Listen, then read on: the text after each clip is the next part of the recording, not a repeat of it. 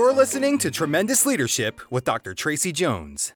Hello to our Tremendous Leadership fans. Welcome to the Leaders on Leadership podcast, where we pull back the curtain on leadership and talk with leaders of all stages and all ages all over the world about what it takes to pay the price of leadership. And today, my guest is Carol Green. And because of the risks that Carol Green has taken in her life, she has transformed herself from a shy young girl into an incredibly successful leader and entrepreneur. I look forward to you hearing all about that. And before we get started, I want to tell you how I connected with Carol. Eli Marcus, who's a dear friend of mine, he's a C-suite member, a longtime friend of the family. I was talking to him about a banking venture that I am involved in, which Lord willing will come to fruition. And I was just running some things by him, and I needed an advocate or a sounding board. We talk a lot about that, about some issues coming up, and that I would like to talk to them with an expert. So, of course, Eli connected me with Carol, and I immediately called her, and she has been just a tremendous mentor and advocate to me on all things. And I am so excited for our listeners to hear Carol's take on the price of leadership. So, Carol, welcome. Well, thank you. It's a pleasure to be here. It's good to see you and to have the opportunity to connect with other people who are leaders and have had significant accomplishments. So, Carol, I know you gave me a really brief bio. You are so humble, but can you tell me, for the listeners, just a couple sentences, basically about your vocational background? Particularly, I love the story early on about when you went in for something from somebody, and because you were a spouse, you couldn't get it. Could you unpack your professional background for listeners so they know the context about all your experiences? Well, speaking to that, I had tried to get credit in my name. And when I went to apply for what was then a Bank Americard that preceded Visa, I was turned down without my husband's signature. And the same thing repeated itself when I went for a card from Montgomery Ward.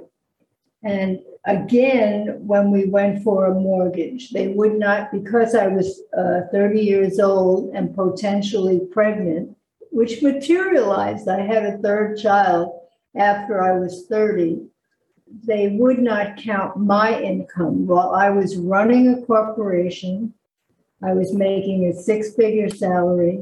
I had over 400 employees at that time. And I was not allowed to get credit in my own name. So I called together some women bankers that I knew and started talking to them about a woman's bank. But as far as my own situation, I married very young. I married at 19. I had had 2.5 years of college at that time. And I was determined to eventually get my degree, which I did in economics. I got my degree, which was a high priority. So everything I did was swimming upstream with 2 children, going to school part-time, and really I was highly motivated to do certain things. And I just fought the system, if you will, and accomplished those things. Excellent. And can you tell me, you talked about the banking industry, but you've also had some major stints in other organizations. Can you share them with our listeners? Well, I lost 60 pounds and I started lecturing. That was a key, what you mentioned earlier. I had been very shy, lacked self-confidence. And one of my very strong messages is that you can overcome that, that you can overcome that fear of standing in front of a group. The first time I had to stand in front of a group and speak was an absolute shock. I was co-chairman of a project, and the woman who was chairman became ill, and I had to get up there and talk about the project. So I was very frightened. I did it. Found out I survived, which was something I wasn't sure was really going to happen. And I became a kind of evangelist for Weight Watchers after I had lost the weight. And in order to train to be a group leader, I was living in a small town in Delaware. I would have to drive 15 miles over a single lane road in order to go for training. That was very frightening to me. This was at night, driving on a single lane road, and I did it. And I stood up, I went to the training, and I became not only a group leader, a very successful one, where the directors of Weight Watchers in Delaware approached me to become their partner and apply for a franchise in Virginia. I ultimately was able to convince my husband. I always wanted to live out west. That was my dream. And I convinced my husband that we would go after a Weight Watchers franchise in Colorado. And when I applied, it was already taken. Well, I decided to go ahead with the training. And someone was looking down on me. The people who had Colorado changed their mind and went to the state of Washington while I was in training. And I was really blessed. I was able to get that franchise, and eventually Wyoming and other states. Wow. It was a radical change, but I did learn, you mentioned it, risk is the key to success. All right. So we're going to start unpacking that. Thank you so much, Carol, for letting our listeners know kind of your background so they'll understand the context of your comments about leadership. And my father spoke extensively on leadership. That's what he was all about. It was motivation and leadership that really go hand in hand. And you talked about that earlier, that there were certain things that really motivated you and that you were going to overcome. So he had a speech called The Price of Leadership. And in it, he said there's 4 things that if you're really a leader, you're going to have to be dealing with throughout your entire leadership journey. And the first was loneliness. And we've all heard that it's lonely at the top. But, there is a certain element of loneliness that accompanies leadership. So can you unpack what loneliness as a leader means to you, how you deal with it, and perhaps a time in your career where you went through that season and how it worked out? Well, there's 2 aspects to it. The one is I was so busy between 3 children and running a company that I didn't have too much exposure to loneliness. Where I did experience loneliness is when I started being appointed to boards of directors. There were very few women at that time, and I was often the only woman or one of 2 in that position. I was on any number of boards. I sat on the Greater Denver Chamber of Commerce Board, the State of Colorado Chamber of Commerce Board, and others. I was the vice chairman of the Colorado Small Business Council. But where I found companionship is there's an organization called the International Women's Forum. And it's by invitation, and you have to be the top of your profession. And there I was, in 1977, I joined in Colorado and associated with other women, significant women, not only in Colorado, but as I went to national meetings, I met Christy Hefner, I met Madeleine Albright, Ruth Bader Ginsburg, Sandra Day O'Connor, so very powerful women, and that changed. But the loneliness of sitting one woman on a board, that was a very important thing, and I want to give an example, if I may. For instance, at the Denver Chamber of Commerce, the discussion of comparative worth came up. It was a very important subject for women at that time, whether they were getting sufficient pay and they wanted it mandated. So I said to them at the chamber, I want to talk to that because I'm the only woman here today. But the fact is, I don't support it. I think women should, like others, be subject to the marketplace. in terms of salaries. But because I'm here alone, I want to discuss and tell you what other women think who support it. And so that was very risky. One of the things when you sit alone as the only woman, which thank goodness is not the case anymore in most situations, but when you sit alone and you start to talk about something that's deeply unpopular among the attendees, you're taking a risk even in doing that. Right. But I felt that it was something that was important that I do that. Mm-hmm. The reason I was so knowledgeable on the subject is the very next night after that meeting, I was a speaker for the National Association of Women Business Owners. And I was in a debate where I was against comparative worth, against the speaker who was in favor. So I was very knowledgeable and felt that I had a duty to speak out on the subject. I love it. Well, and Carol, thank you so much for that, because a lot of times we think, oh, deeply unpopular when we're supposed to be on a board where we may be diverse, but we're united in what we're trying to do. So I've heard people call it sticking my neck out, ending my career, giving up my seat. But that courage, that risk, I think a lot of people recognize the risk, but you had the courage. I also love the fact that you were able to articulate the pros and cons of the discussion. And I love it because it's the false consensus. People assume looking at me that I'm going to think a certain way. And I'm like, if I can't understand both sides equally well, we can't really have an educated discussion, a unique discussion about the best response. So I really appreciate the fact that you were able to, what is it? One of my favorite quotes is the ability, the test of a first-rate intelligent is the ability to hold two conflicting ideas in your mind at the same time and still retain the ability to function.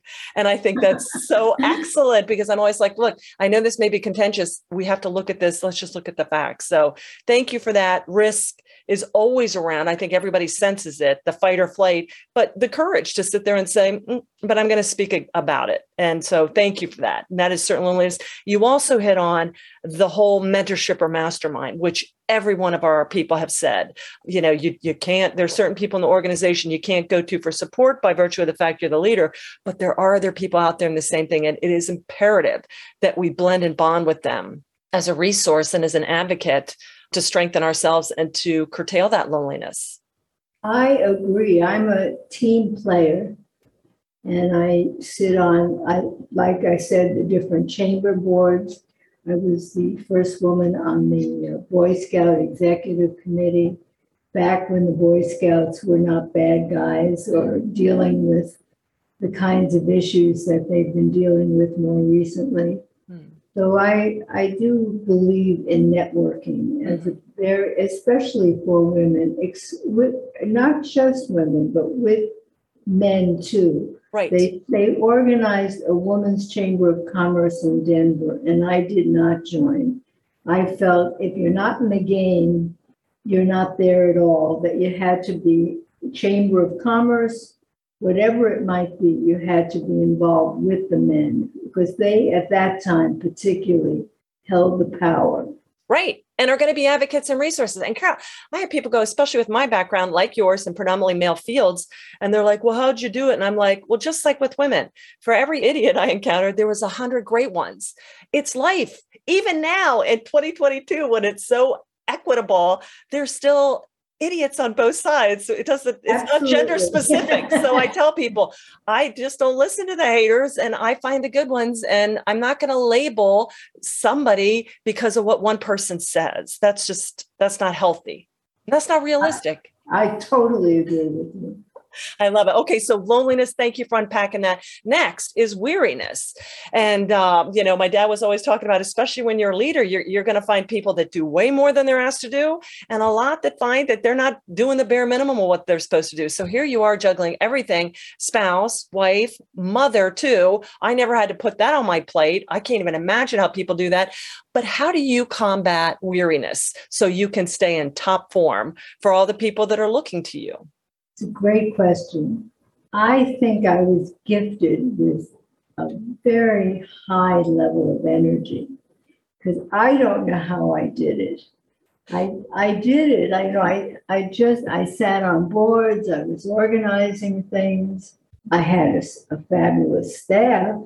I have to say that, and I owe them a great deal in terms of their support. But I'm not sure how I had the energy to do all of the things that I did.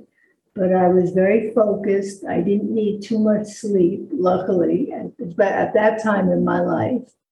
And I managed to juggle those. Juggle is the word. There were so many. My secretary used to say, "You change hats with every phone call." Interesting. I was juggling a lot of different things. And fortunately, I have the ability to remember detail even to this day. Mm-hmm. And that helped me a great deal. I could switch, my brain was like segmented, and I could switch from one cycle to the other to be able to function and handle the various things I was doing. Maybe at times I didn't handle it as well as I could have, but I did get a lot of kudos, so I was doing most of it effectively. I love it. Well, I love that you said that initially, because I always said, like my dad, and some of this is just intrinsic coding or chemicals in the brain. There's a big part of that that goes into your motivation. I tell people, like my dad, I think I got like quadruple helping of like dopamine and endorphins. I did.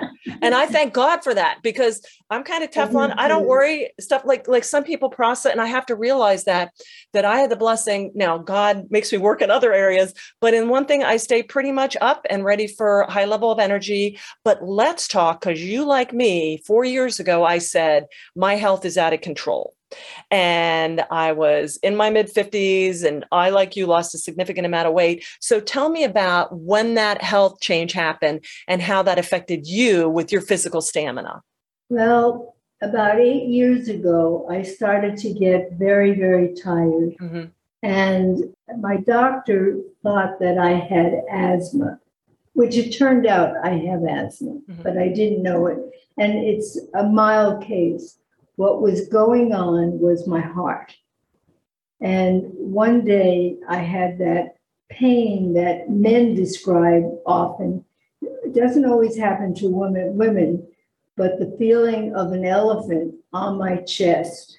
And this is a lesson I really want to convey. I wasn't smart enough to call an ambulance. My husband drove me to the emergency room.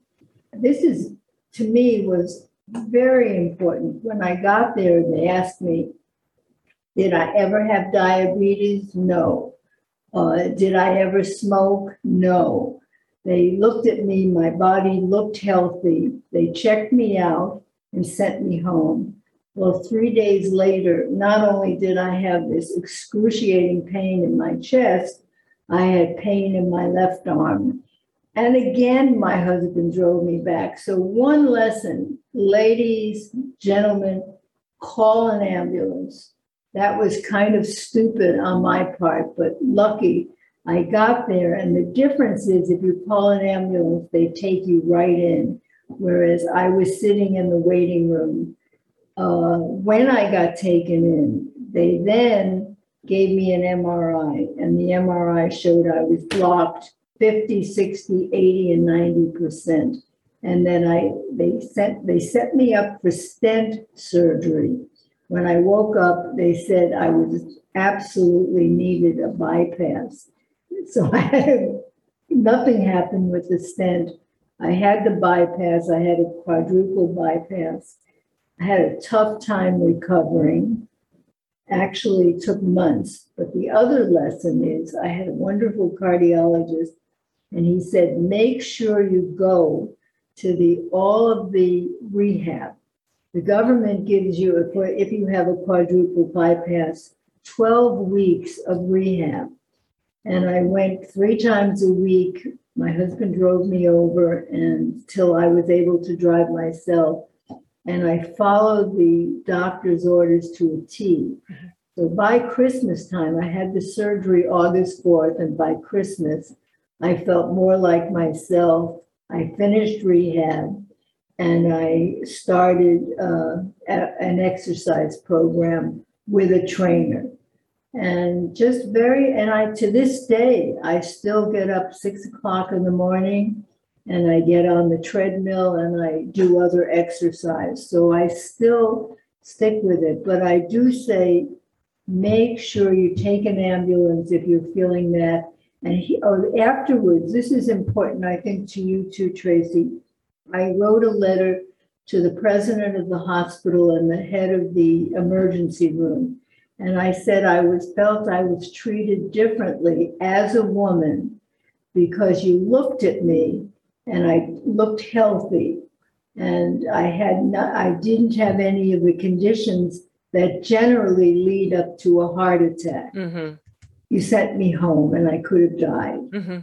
It was really important. And I didn't hear from the president of the hospital, but I heard from the head of the emergency room, called me and said, no, we treat women the same. I said, no, I think you don't. Because I think it would be unlikely if a man came in with chest pains that he would have been just given some superficial questions and sent home. But it all worked out. And so I convey that message strongly so that women are advocates for themselves should they get a heart attack. Well, you said the word advocate, and you have to advocate for your health. And the first thing is, too, you knew when I got through my health change, and mine wasn't my heart, although I do have that checked out because of the stress that I deal with, but mine was just exhaustion. My dad had chronic fatigue about mid-50s. And so mine was my adrenal gland was shot, like 0%. So it's really important, ladies, don't just keep pushing through it. There's a kind of weariness where you just feel like you're not focused, but then there's a physical awareness where your body is telling you that something's wrong. So you got to go in and advocate. And thank you for sharing Absolutely. that, Carol. Yes, I can't speak highly enough or with more emphasis that you do have to advocate for yourself. To me, it was shocking afterwards that I could have died in those 3 days. Mm-hmm. Because I've heard of other people who have. They've gone in the hospital, they've been sent home, and they have died. And I'm lucky. It was a tough recovery. I will say that.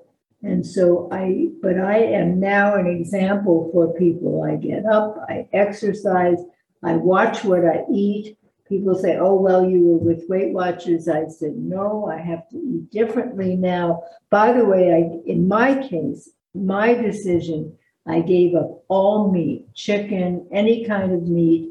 I eat mostly vegetarian, but I do eat, I will eat egg beaters and cottage cheese and yogurt. But otherwise, I eat simply with lots of vegetables and lots of fruit, and think that has helped my recovery. Absolutely. And when you get your heart checked out now, the blockages have not come back. Your heart's no. My cardiologist says I'm his shining pupil. Well, but the body is an unbelievable creation. And when you treat it right, I always tell trash in, trash out. And, when you really look at what do we need to be processing and what did people used to do in the old days and eat, your body's incredibly resilient if you treat it right and do good lifelong healthy. And just like you, even though that happened 4 years ago, every day, it's now part of my lifestyle. It's not a thing. It's the way I live now. And I want to finish the race strong. Yeah. You eat to live, not live to eat. And if you can change your brain to think that way, I just eat that way. That's all it is. And people say, oh, you're so disciplined. Or they suggest I take a break and have something. I said, you know what? I don't even want it anymore. All right. That's so far beyond. Yeah, that's like telling an alcoholic, well, just a drink. No. That's right. I don't want to go back there ever. Well, can't you just have a piece of cake for your birthday? Because I've been off sugar for 4 years. I can actually think and function without sugar. Sugar is the devil to me. And people are like, well, just have a cake, just a piece. And I'm like, never. I don't even want it. I don't want it. After a while, you lose your taste for it. I think yogurt with blueberries is like a gift. Yes. It's a treat. It is So a treat. my brain has, you may not, other people may not think that way, but No. I'm a happy camper. Right. I have no desire, but chips. Yeah. Now we're talking. Okay, Carol. Well, thank you for that. So the weariness, loneliness, weariness. Now, the next thing my father talked about was a term called abandonment. And that typically has a very negative connotation, abandoning your responsibility, abandoning a pet. But in his case, abandonment means abandoning what you like and want to think about and do in favor of what you ought and need to do. So for him, it was a real hyper focus. And I can remember him telling me as a young girl, looking at him going, someday I would just want to grow up and be successful and help people like you. And he would tell me, Tracy, I do more in a day to contribute to my failure than my success. And I'm like, but how can that be? And he's like, because there's still so many things that I do that aren't value added. So he really embedded this hyper focus, this abandonment, this pruning. We're in the spring season. And so you got to cut away the dead, diseased, or dying. As you're putting more on your plate, you got to look at what comes out. Can you talk to me about abandonment? And Carol, I love the fact when you said every phone call, you shift hats. And that's almost a form of abandonment. Now I'm in this lane. Now I'm in this lane. Now I'm in this lane. But that required incredible focus on your part. Can you give us some tips on how we can become incredibly focused like you?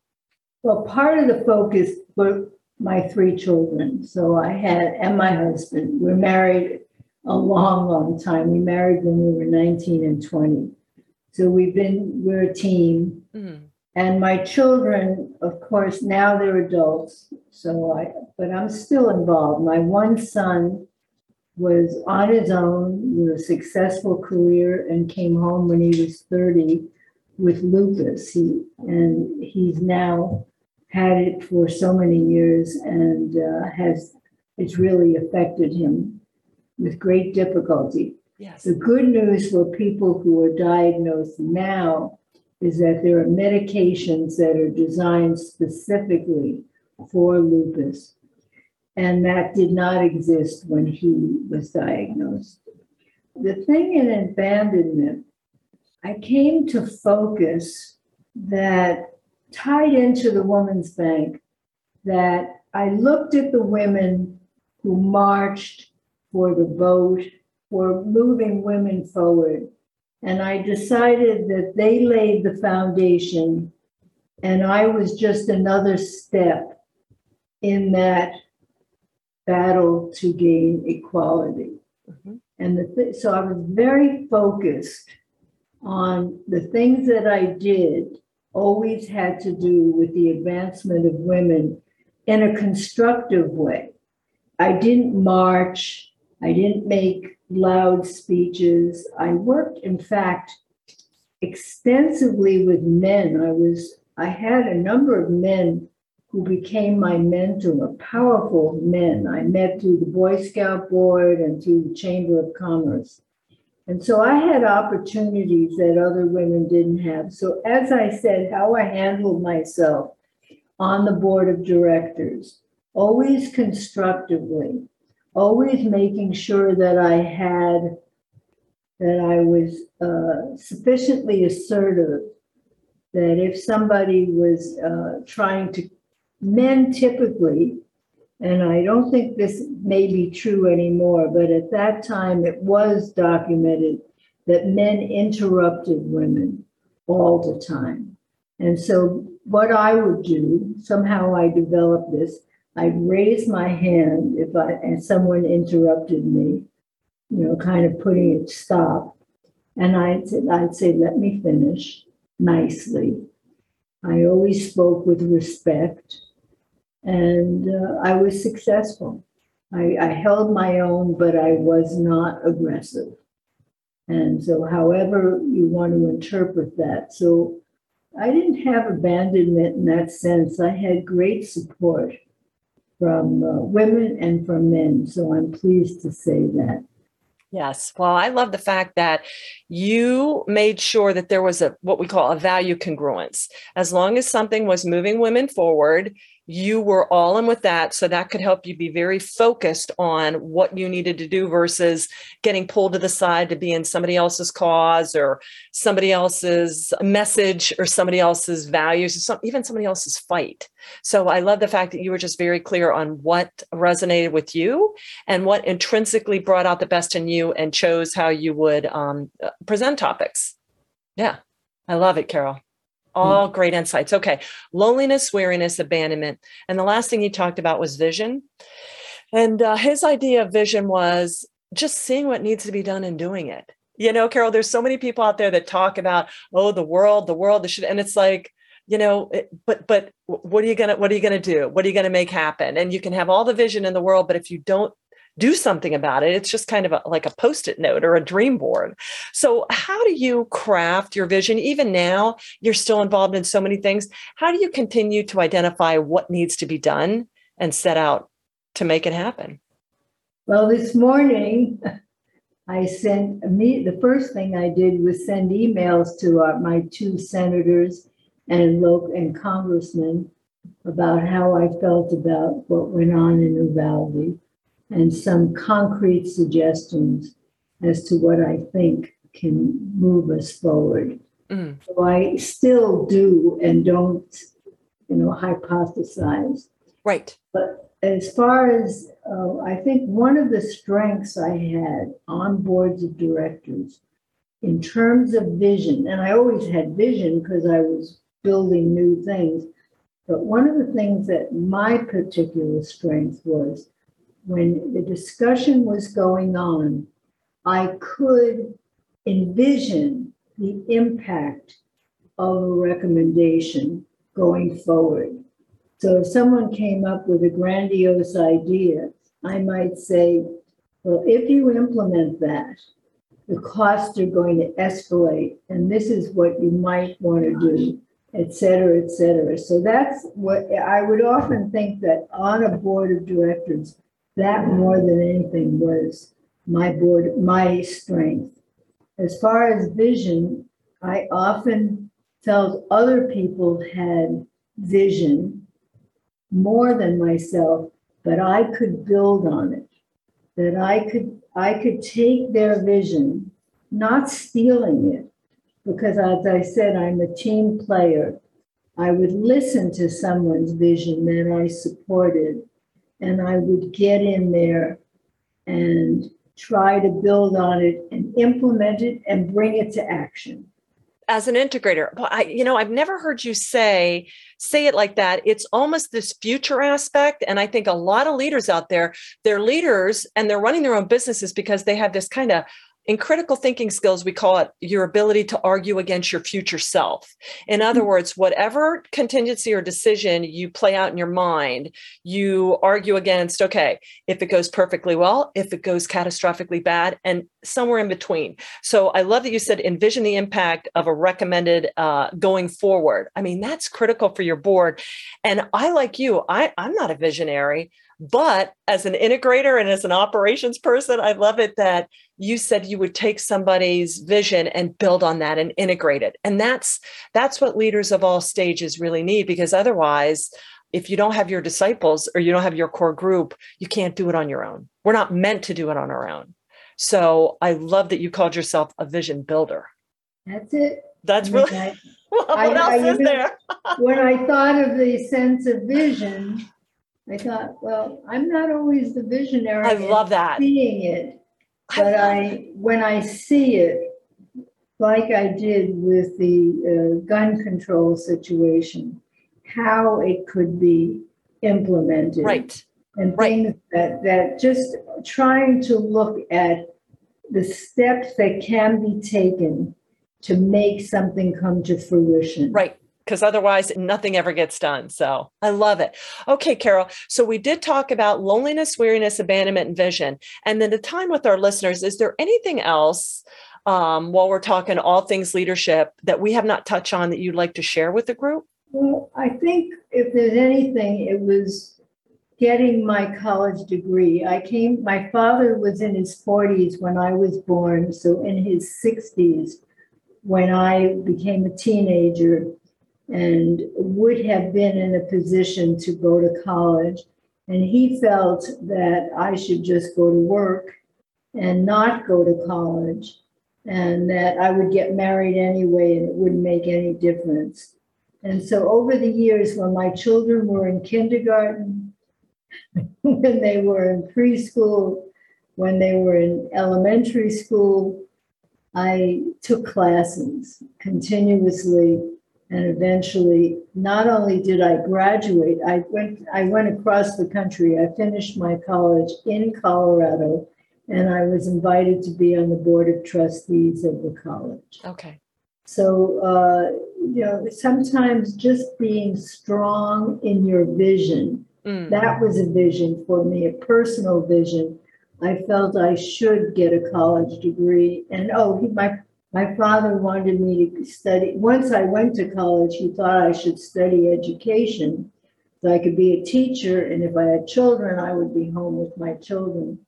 But I took one semester of education. I love my own kids, so I'm not against children, but I didn't want to be in a classroom with children. I still remember reading Whitehead's Aims of Education and saying, no way.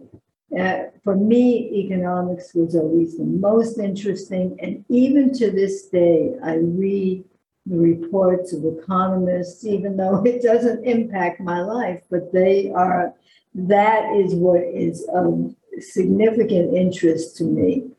And, so I would say, identify what's important and really focus, like your father, focus so you can move forward and achieve. And even if it's step by step, I told people, I said, it took me so many years to get a college degree, but when I got it, it meant so much. Well, I just love that you really keep threading back to your authentic self, your authentic voice, your authentic gifting, your authentic interests, and everything along the way where people said no or whatever, or it was risky or whatever. You just said, but I got to be me. You know what I'm saying? And so I love the fact that you just brought that, because oftentimes somebody just needs that one person to say, you know what, this is what's really good for me. Because otherwise we just, especially as women, sometimes we want to be people pleasers and, well, I'll take that job or I'll study that dad. And I just love that you did it in such a way of grace and humility while understanding yourself. And look at you. And when you do that, look at the life you live and the lives you touch and continue to touch, Carol. I should add, the book that's being written about the founding of the Women's Bank in Denver, the bank was founded in a unique manner. A woman named Grace Williams, who is a journalist from New Jersey, has been writing the book, and it should come out probably the end of this year or the beginning of next year. So that she has come down here to Florida to interview me and out to Denver to interview other people. So that is going to be, I think, of great interest to many people. Well, when that comes out, we're going to have you back on to talk about it. And Lord willing, I'll have some bank news that we can be talking about too. So Carol, just thank you so much. What is the best way for people to connect with you? Probably my email. Okay. I don't have a website anymore. So cbgreen100@aol.com. You got it. That's Carol Green's email. We'll put that in the show notes too. And Carol, just thank you so much. It's been a real pleasure and honor getting to know you. Thank you for taking the time to share with our listeners about what it takes to pay the price of leadership. I know I'm going to get a lot of comments on this one because you really gave us some wonderful, wonderful wisdom. Thank you so much. It's a joy to work with you and enjoyed the opportunity. Absolutely. And to our listeners out there, thank you so much for tuning in to the Leaders on Leadership podcast.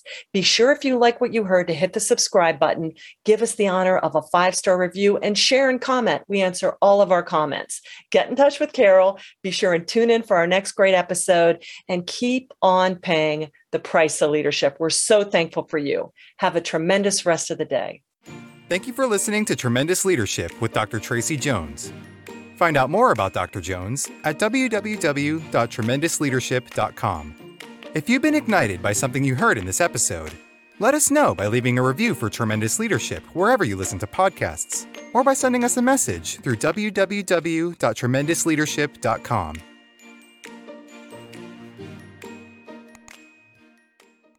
This podcast is a part of the C-Suite Radio Network. For more top business podcasts, visit c-suiteradio.com.